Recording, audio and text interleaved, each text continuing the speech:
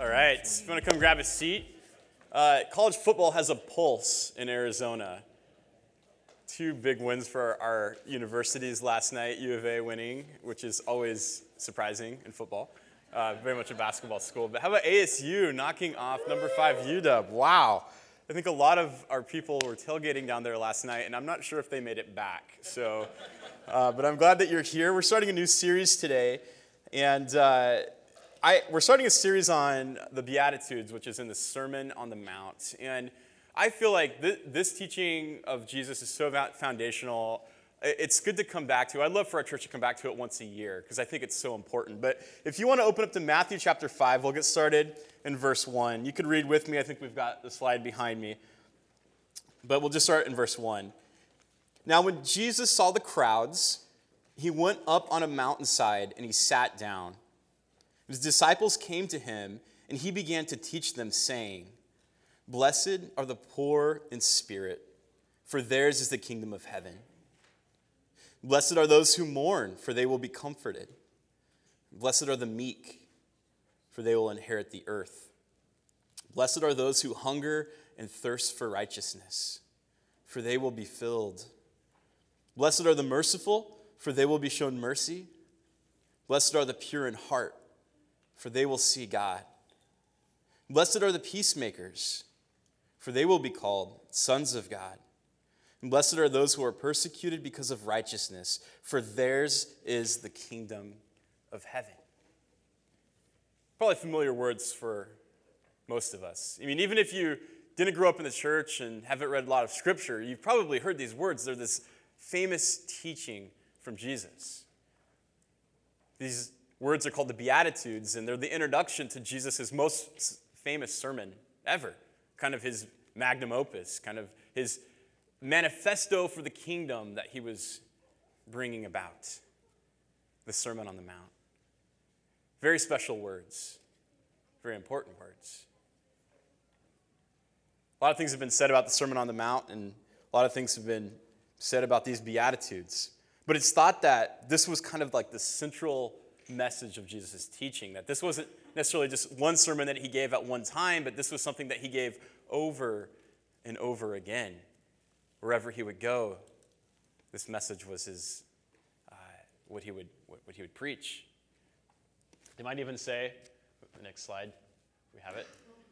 The Sermon on the Mount is the essence of all that Jesus continually and habitually taught his disciples. So if you would kind of distill the teachings of Jesus into one sermon, what we have is this beautiful Sermon on the Mount. It goes on from Matthew chapter 5 to Matthew chapter 7. And here in the first 10 verses or so, we have these things called the Beatitudes. It's kind of a funny word, kind of a churchy word. It comes from the Latin word beatus, which means blessed. It means blessed. And what I want to do for this series, kind of the goal of this series, if we go to the next slide, the goal of the series is we kind of want to pursue the qualities that are found here in the Sermon on the Mount. If we could pursue the things that Jesus is talking about in this message.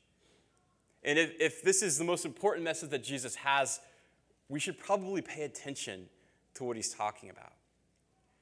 And not only do I want to pay attention to kind of the qualities that come out of the Sermon on the Mount, but I want to read it through the lens and the context of our most significant relationships.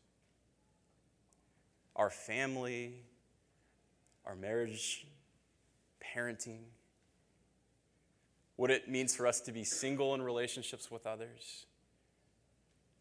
To read the qualities of this manifesto of Jesus' kingdom through the lens of what it means for us in our most significant relationships. And that's what I want to look at the next few months. And I believe, or the next month, not few months, next month. I believe that for us as followers of Jesus, when it comes to this manifesto for his kingdom, we have to get it right within our own context, within our own homes. It's something that we have to live out, that we have to pursue. Because if we can't pursue this in our most meaningful relationships, our witness is powerless in the world around us. So I just want to kind of hone in on these teachings over the next month. So we'll start with the first one. Blessed are the poor in spirit, for theirs is the kingdom of heaven. Blessed are the poor in spirit, for theirs is the kingdom of heaven. When we look at these words, it's kind of a countercultural saying. It's not something that you would consider blessed, one who is poor or poor in spirit. The Gospel of Luke just leaves it at the word poor. It doesn't say poor in spirit. But what does this mean? Blessed are the poor in spirit. If we could kind of unpack a couple phrases here, and sometimes I think it's important to just kind of unpack a word or a phrase to know what the author's saying. I think it kind of gives texture to the verse. There's three kind of phrases, three words I want to look at. The first is blessed. What is this blessed all about that we see over and over again? What does poor in spirit mean? And what is the kingdom of heaven? Blessed are the poor in spirit, for theirs is the kingdom of heaven.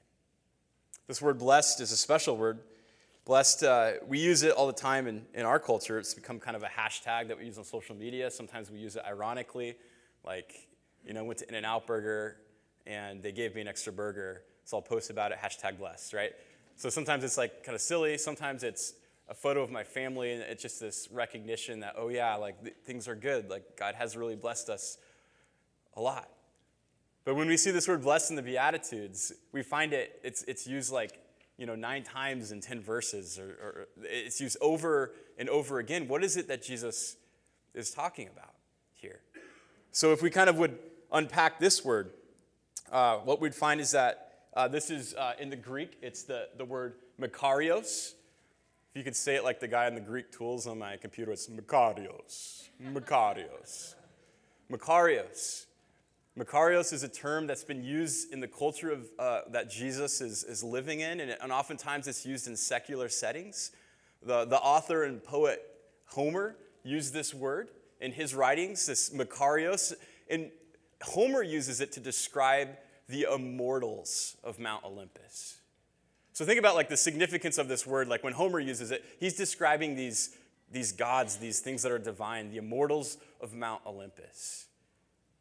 Another translation of this word isn't just blessed, but it's the fortunate ones, or the happy ones, or congratulations is also how it's translated. For the Greeks, there was an island, Cyprus, that they considered Makarios. They called it the feminine form of this word, Makarios, which meant that this is the blessed island, or the happy island. Sounds like a reality TV show, yes. But they would look at Cyprus and they called it the Makarios island, the blessed island, because they felt like when you go to Cyprus, it's so beautiful and the climate's so great and the flowers and the fruit and the culture, everything about it it's such a wonderful place that it would meet all of life's needs, and you would never even need to leave the island of Cyprus all of your life, and you would be content. That's how wonderful this place is. It's a place that I would like to go on a cruise to, maybe, go visit.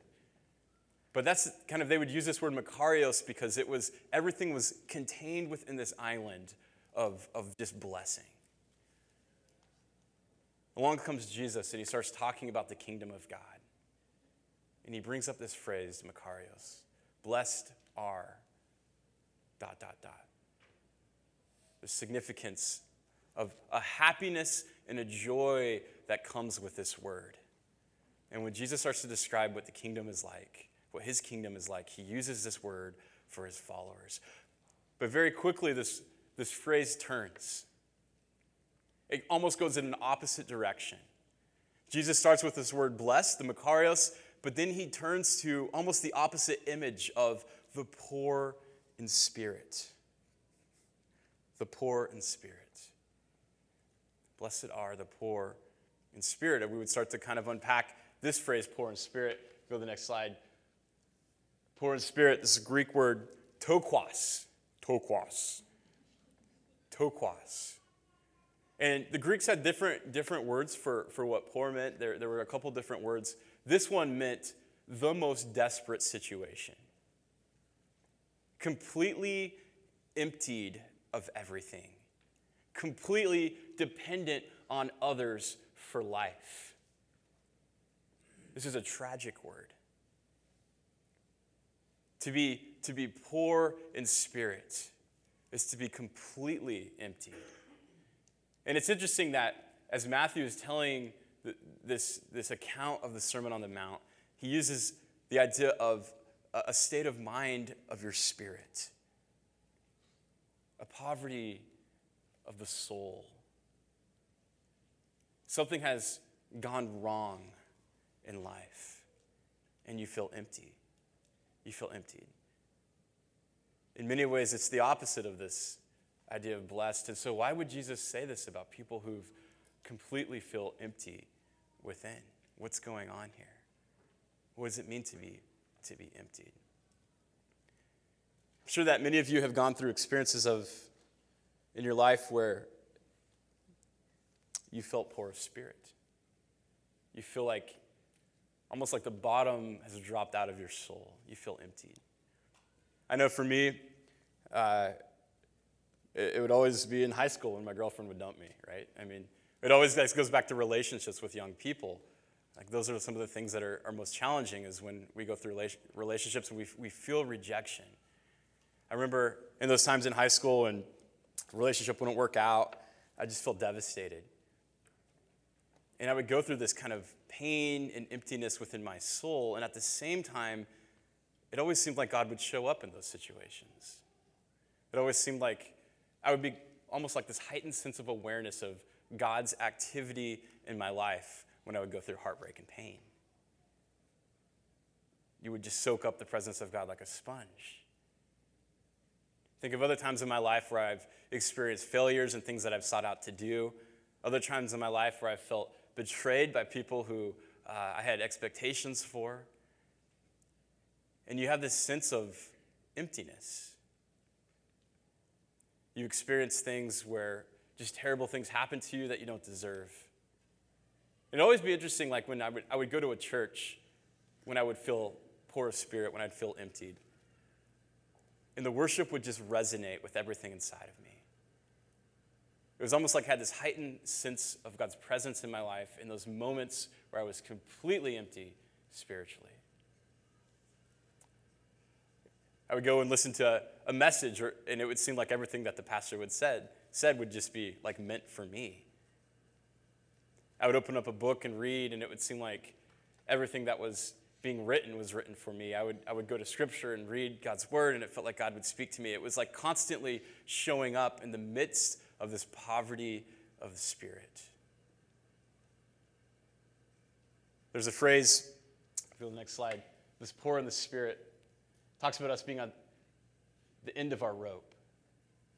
And maybe this is what Jesus is talking about. It says, you are blessed when you're at the end of the rope because there's less of you and there's more of God. And this is something that feels very countercultural. We want to look like we have it all together. We want to look like we've got a lot of rope left. We're a very image-conscious culture. And it's hard to look desperate. And Jesus starts talking about this idea that these people who are poor of spirit are the ones who are blessed. I think what he's talking about is, first of all, they have an openness to God's work in their life. In the midst of poverty of the spirit, there's an openness to receive from God in ways that we often aren't able to. When I think of my encounter with God through my prayer life, my prayer life always tends to be the best when I'm most stressed out about relationship, most stressed out about money, most stressed out about huge decisions that are coming up. I find myself on my face praying to God, connecting with Him, desiring His will in my life. And then when things are going pretty well, when I'm succeeding, when I feel like things are going along pretty nice, when I have peace, oftentimes I, just kind of take that prayer life for granted. My life doesn't drive me to my knees to experience God. I like it what Bill Hybels said. Bill Hybels is a great leader, great pastor, and he talks about his prayer life, and he says this. He says, if you have learned anything about prayer, it's that desperation drives discipline. If I've learned anything about prayer, it's this idea that desperation drives discipline. There's something about being poor in spirit, desperate, dependent on something else, that allows us to experience God in fresh, new, powerful ways. And it's interesting that when Jesus is saying, blessed are the poor in spirit, he doesn't say you must be poor in spirit to receive blessing. But he says, in the midst of being poor in spirit, there's a blessing that's there. There's an encounter with God that's indescribable, that's powerful. God is with those who are poor in spirit. The early church started considering their work, God's work through them in the first century. We have documents of what these early Christians did as they sought to follow Jesus. These people who didn't have much going on in their life. Oftentimes, the message of Jesus would resonate with those who were kind of on the other side of power, those who were oppressed in the culture. And yet they found great power in the midst of their dependency on God. And there's this fascinating passage when they start talking about this idea that God has called them to be instruments of reconciliation. There's this passage in the letter to the Corinthians that talks about this idea of we're instruments of reconciliation. And we find that the early church starts to use the language to describe their work in this world. And they say this. Go to the next slide. And the author Paul is writing. He says, as God's fellow workers, we urge you not to receive God's grace in vain. We put no stumbling block in anyone's path, so that our ministry will not be discredited. Rather, as servants of God, we commend ourselves in every way, in great endurance, in troubles, in hardships, in distresses, in beatings, imprisonments, and riots, in hard work, sleepless nights, and hunger, in purity, understanding, patience, and kindness. Go to the next slide. Through glory and dishonor, bad report, good report, genuine yet regarded as impostors, known yet regarded as unknown, dying and yet we live on, beaten and yet not killed, sorrowful yet always rejoicing, poor yet making many rich, having nothing yet possessing everything. We opened our hearts to you. What we have here are these people completely dependent on God, and they've become gifts to the world around them. I love this phrase of poor yet making many rich. Poor yet making many rich. Owning nothing, having nothing yet possessing everything. We opened our hearts to you. Something about this idea of where we're broken open, God's work enters into our life. When we're empty, when there's a poverty of spirit, God has a way of being able to move through us in powerful, powerful ways. And again, he doesn't say, be poor in spirit so that you may be blessed, but he says, those who are poor in spirit, you're blessed. I'm here with you. You have this opportunity to have this encounter that's indescribable because you're open. You're open. I think if you've ever been around people who are addicts and they've gone through something like AA, you see this 12-step program, and it starts with this idea that we're powerless. If you've been around someone who's an addict, you know they've gone through the steps in AA. There's this deep sense that my life has spun out of my control. And I can't do this on my own. There's a humility that comes about this poverty of spirit. But it's in that moment of brokenness and humility that God starts to step in and work in our lives in ways that are supernatural, in ways that we can't work on our own. And I think that this is something about the economy of the kingdom of God. Suffering is redemptive. Brokenness brings healing. Confession brings about truth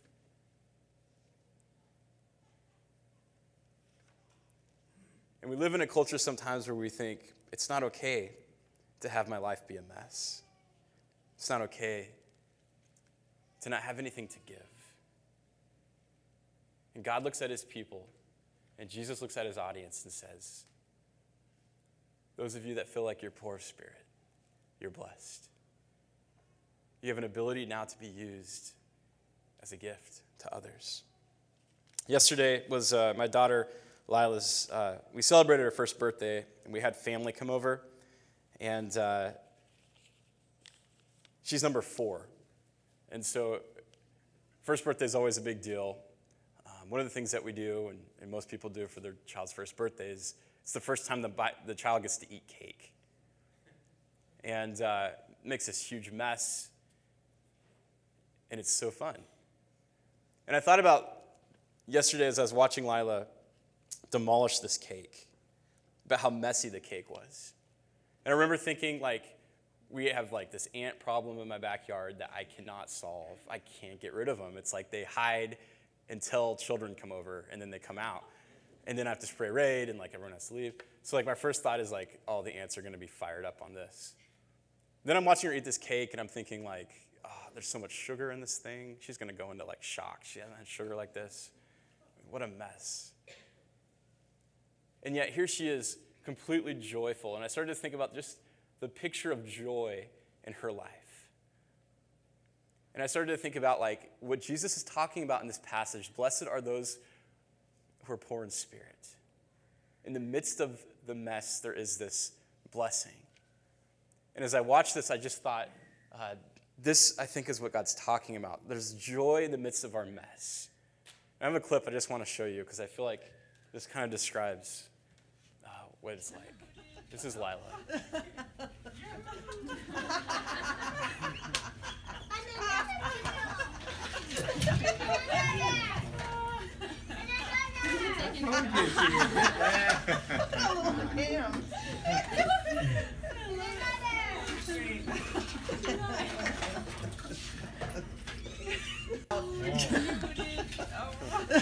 Okay, I think it's on a loop, so.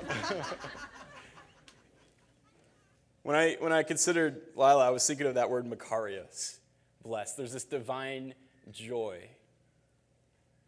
Granted, it's cake, it tastes sweet, right? But it's a complete mess, and she's absolutely loving it. There's a joy that's there.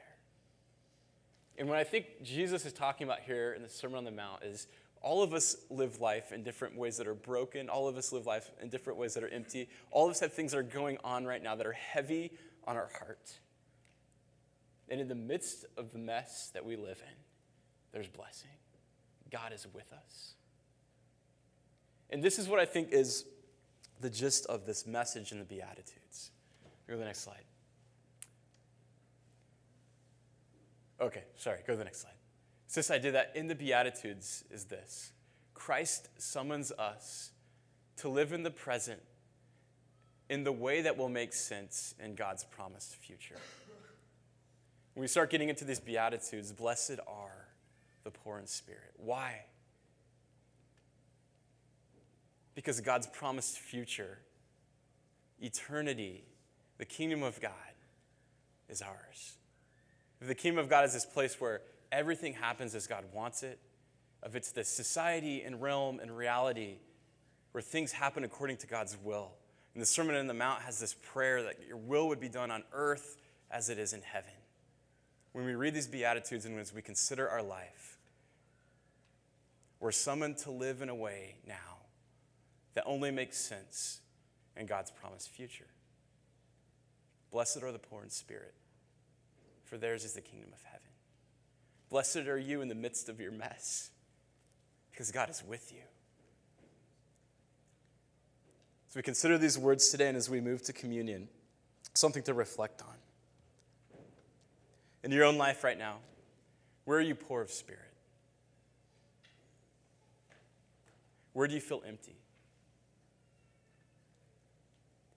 Where do you feel like you've made a mess of things?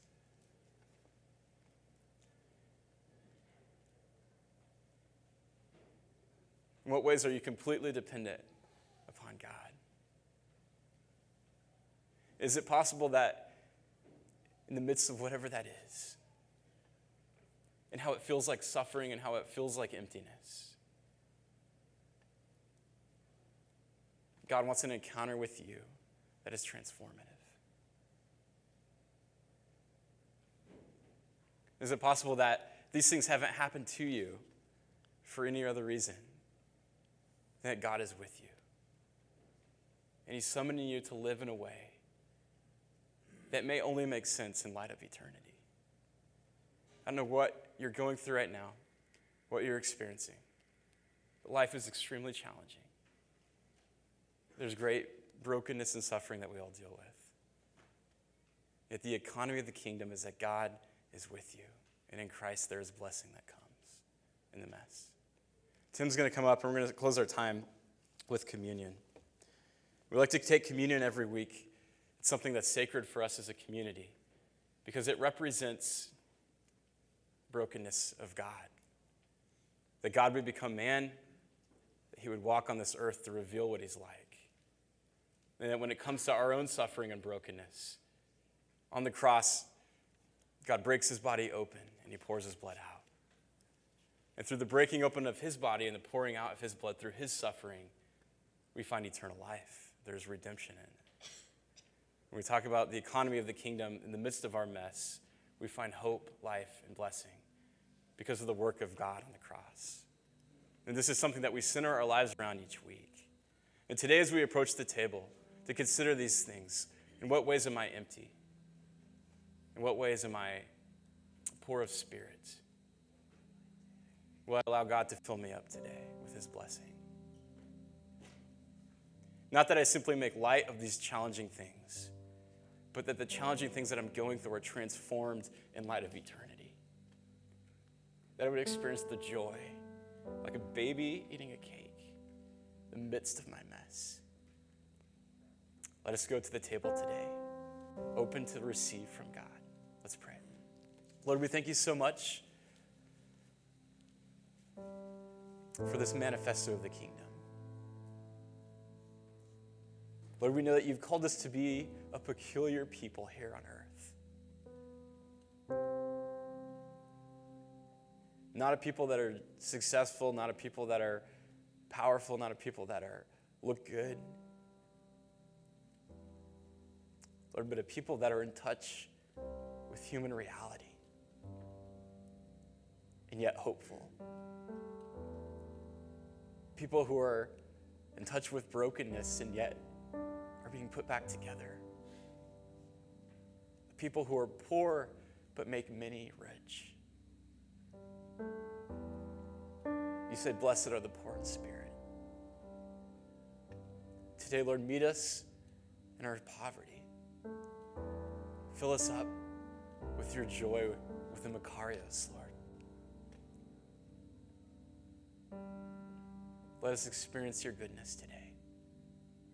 In your son's name we pray.